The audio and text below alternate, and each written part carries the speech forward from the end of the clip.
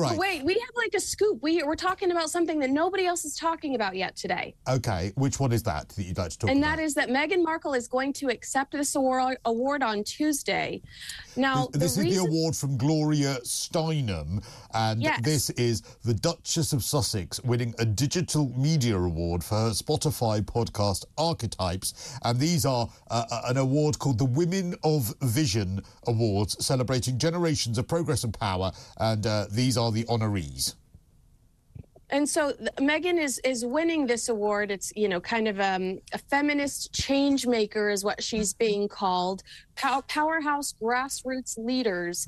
And the reason that this is interesting is because, you know, like clockwork, Catherine surprises us all with this Eurovision appearance, and then Meghan Markle shows up on the street getting papped while eating sushi, which, you know, I talked to a paparazzi this week that told me that they very rarely leave their house, Harry and Meghan, that they do camp outside of it and they don't make $1 because they very rarely leave their house. And so it's funny to me that Harry and Meghan stopped to grab dinner at 3 p.m. on, you know, the exact same day that it's, you know, William and Catherine released this brilliant behind the scenes coronation video on YouTube, and Catherine makes her surprise appearance on Eurovision. I think this is all leading up to Meghan's accepting this award on Tuesday. Will she or won't she go into her Procter and Gamble soap story again? We'll have to see during the acceptance speech. I'd say we need to make it a drinking game at this point. What played Markle bingo? Is that what it is? So you have the soap story, that one. You'd also have, of course, all of her activism before, because let's not forget the time she went to Rwanda and took 14 different outfits with her and did a fashion photo shoot.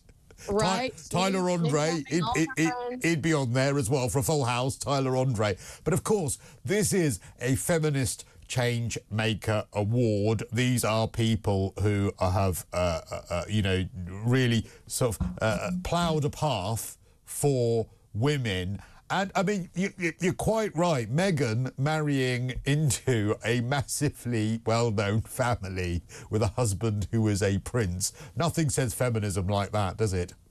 Well, and I guarantee you $1 million she's going to demand that she's referred to as Meghan, the Duchess of Sussex, upon receiving this award, a Duchess title which you can only have if you are married to a duke. So, like, the irony that she's receiving this feminism award, demanding that she's referred to as a duchess, which is a title that you only receive by marrying a duke.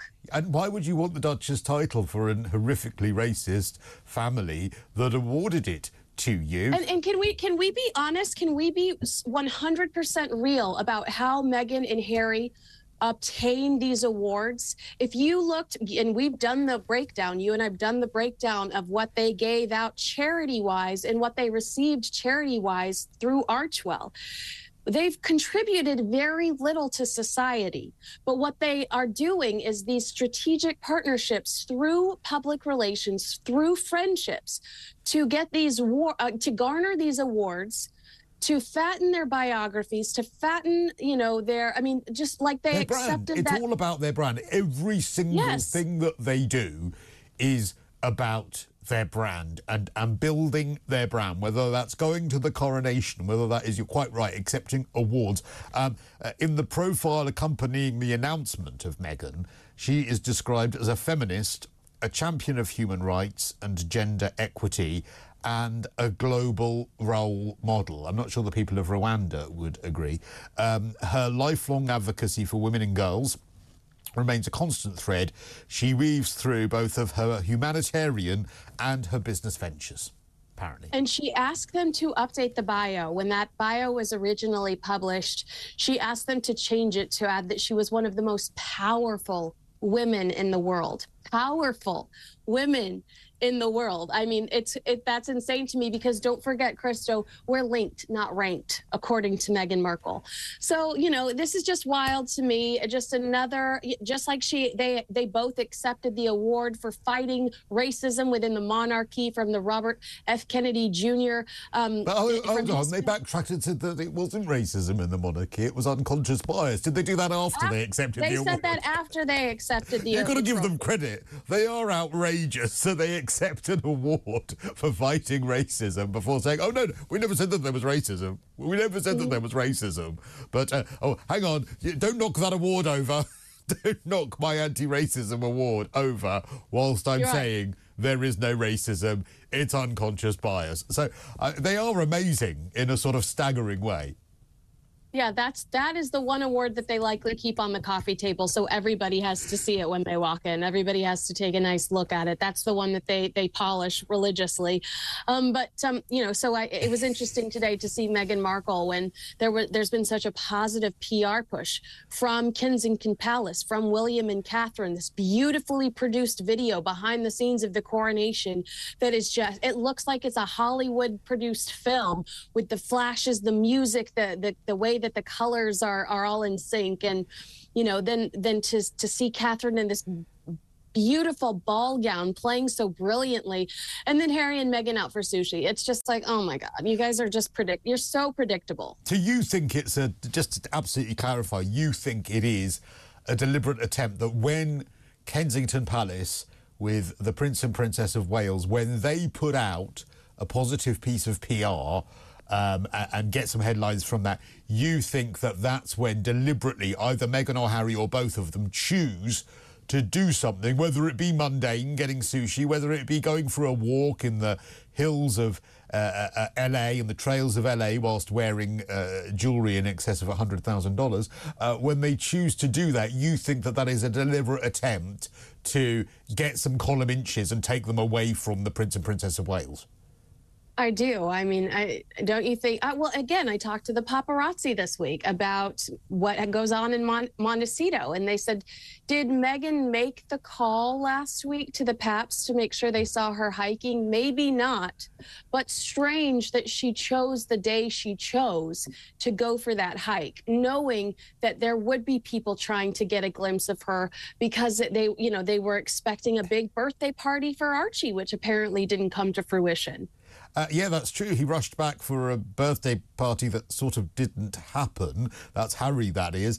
And let's not forget as well that there is an argument to say as well that the Prince and Princess of Wales might have put out this video showing the run-up to the coronation, which is very glossily produced, in response to Omid Scobie, who, of course, is the spokesperson for Meghan and Harry. Unofficial, but yes. Unofficial, default spokesperson, saying that it was absolutely the children that made the Prince and Princess of Wales late. How he knows that, I've no idea. Despite the fact that Kensington Palace said that they were on time, it was the King and Queen that were 6 minutes early. Well, I mean, maybe Omid was in the room. Maybe Omid was in the closet. Yeah, he is the unofficial spokesperson. There's a joke in there somewhere, I'm sure there is. For the Duke and Duchess of Sussex and whatever is injected into his forehead. Well, we've only got 3 minutes left. I don't think we've got enough time to list. OK, let's talk quickly as well about the Charles being pictured. He was at Eurovision last night as well. I think he was at one of the semi-finals. So the King and Queen and the royal family have really got behind Eurovision this year. And, of course, an amazing new portrait released this week of the King and the two heirs in perpetuity. Right. And tell me if you thought about this when you looked at that photo. I immediately was reminded of all of the stories that came out about how the picture of the Queen, Prince William, Prince Charles, and Prince George, that photo being displayed on the Queen's desk is what truly infuriated Harry and Meghan, and that is when they decided to go full steam on Megxit, remember? Yes. And we all were looking at that photo going, it's the heir. Like, it's the heir, you know, it's the Queen and it's why would you be offended by that? You're not in the line of succession, you know, like you're not in the immediate line. Like, but I know Harry is not the sharpest tool in the box. Let's be honest, he really isn't. Bless his heart. Has anyone actually explained the line of succession to him? I mean, has anyone actually ever sat down? Do you think there was an oversight that no one in the royal family or his late mother or anyone actually sat him down and said, you know, this is how the actual royal family works? Because when you read his gripes, read his book, and ye gods, I've read Spare, cover to cover, as you know, there does seem to be a sense that, you know, everything's terribly unfair and it's all sort of awful, and I'm set aside and no one really listens to what I say and everyone's obsessed with William and I don't know why. And you do get the impression of someone that has absolutely zero idea of how the royal family works, which is strange. Well, Paul Burrell told me the story for the first. I mean, he told it to me for the first time, but I've heard him tell it a million times during Coronation Week about how Diana was worried about Harry feeling left out, and how William would say, "I don't want to be king," and Harry would say, "I'll be king." So Diana started referring to him as good King, good King Henry, and Paul and Diana would secretly refer to him as that. So a part of me thinks maybe he was built up by Diana to think he was just as important, or should be just as important. And I'm sure that was on her agenda, because there are also stories about the Queen Mother grabbing William and working with William privately, the Queen working with William privately. That had to have hurt Harry, and Diana seeing that, she might have said, I'm going to overcompensate. Yeah. But so this picture, just seeing Charles, George, and William, these strong young men that are dedicated to the future of the monarchy, that are so dedicated to their duty. I thought it was a striking photo. I thought it was beautiful, well done. I'd love to see it as a painting, but I just thought it was a fabulous picture. And we'll see whether there's any response from the moaners of Montecito on that one. In the meantime, Kinsey, thank you very much indeed.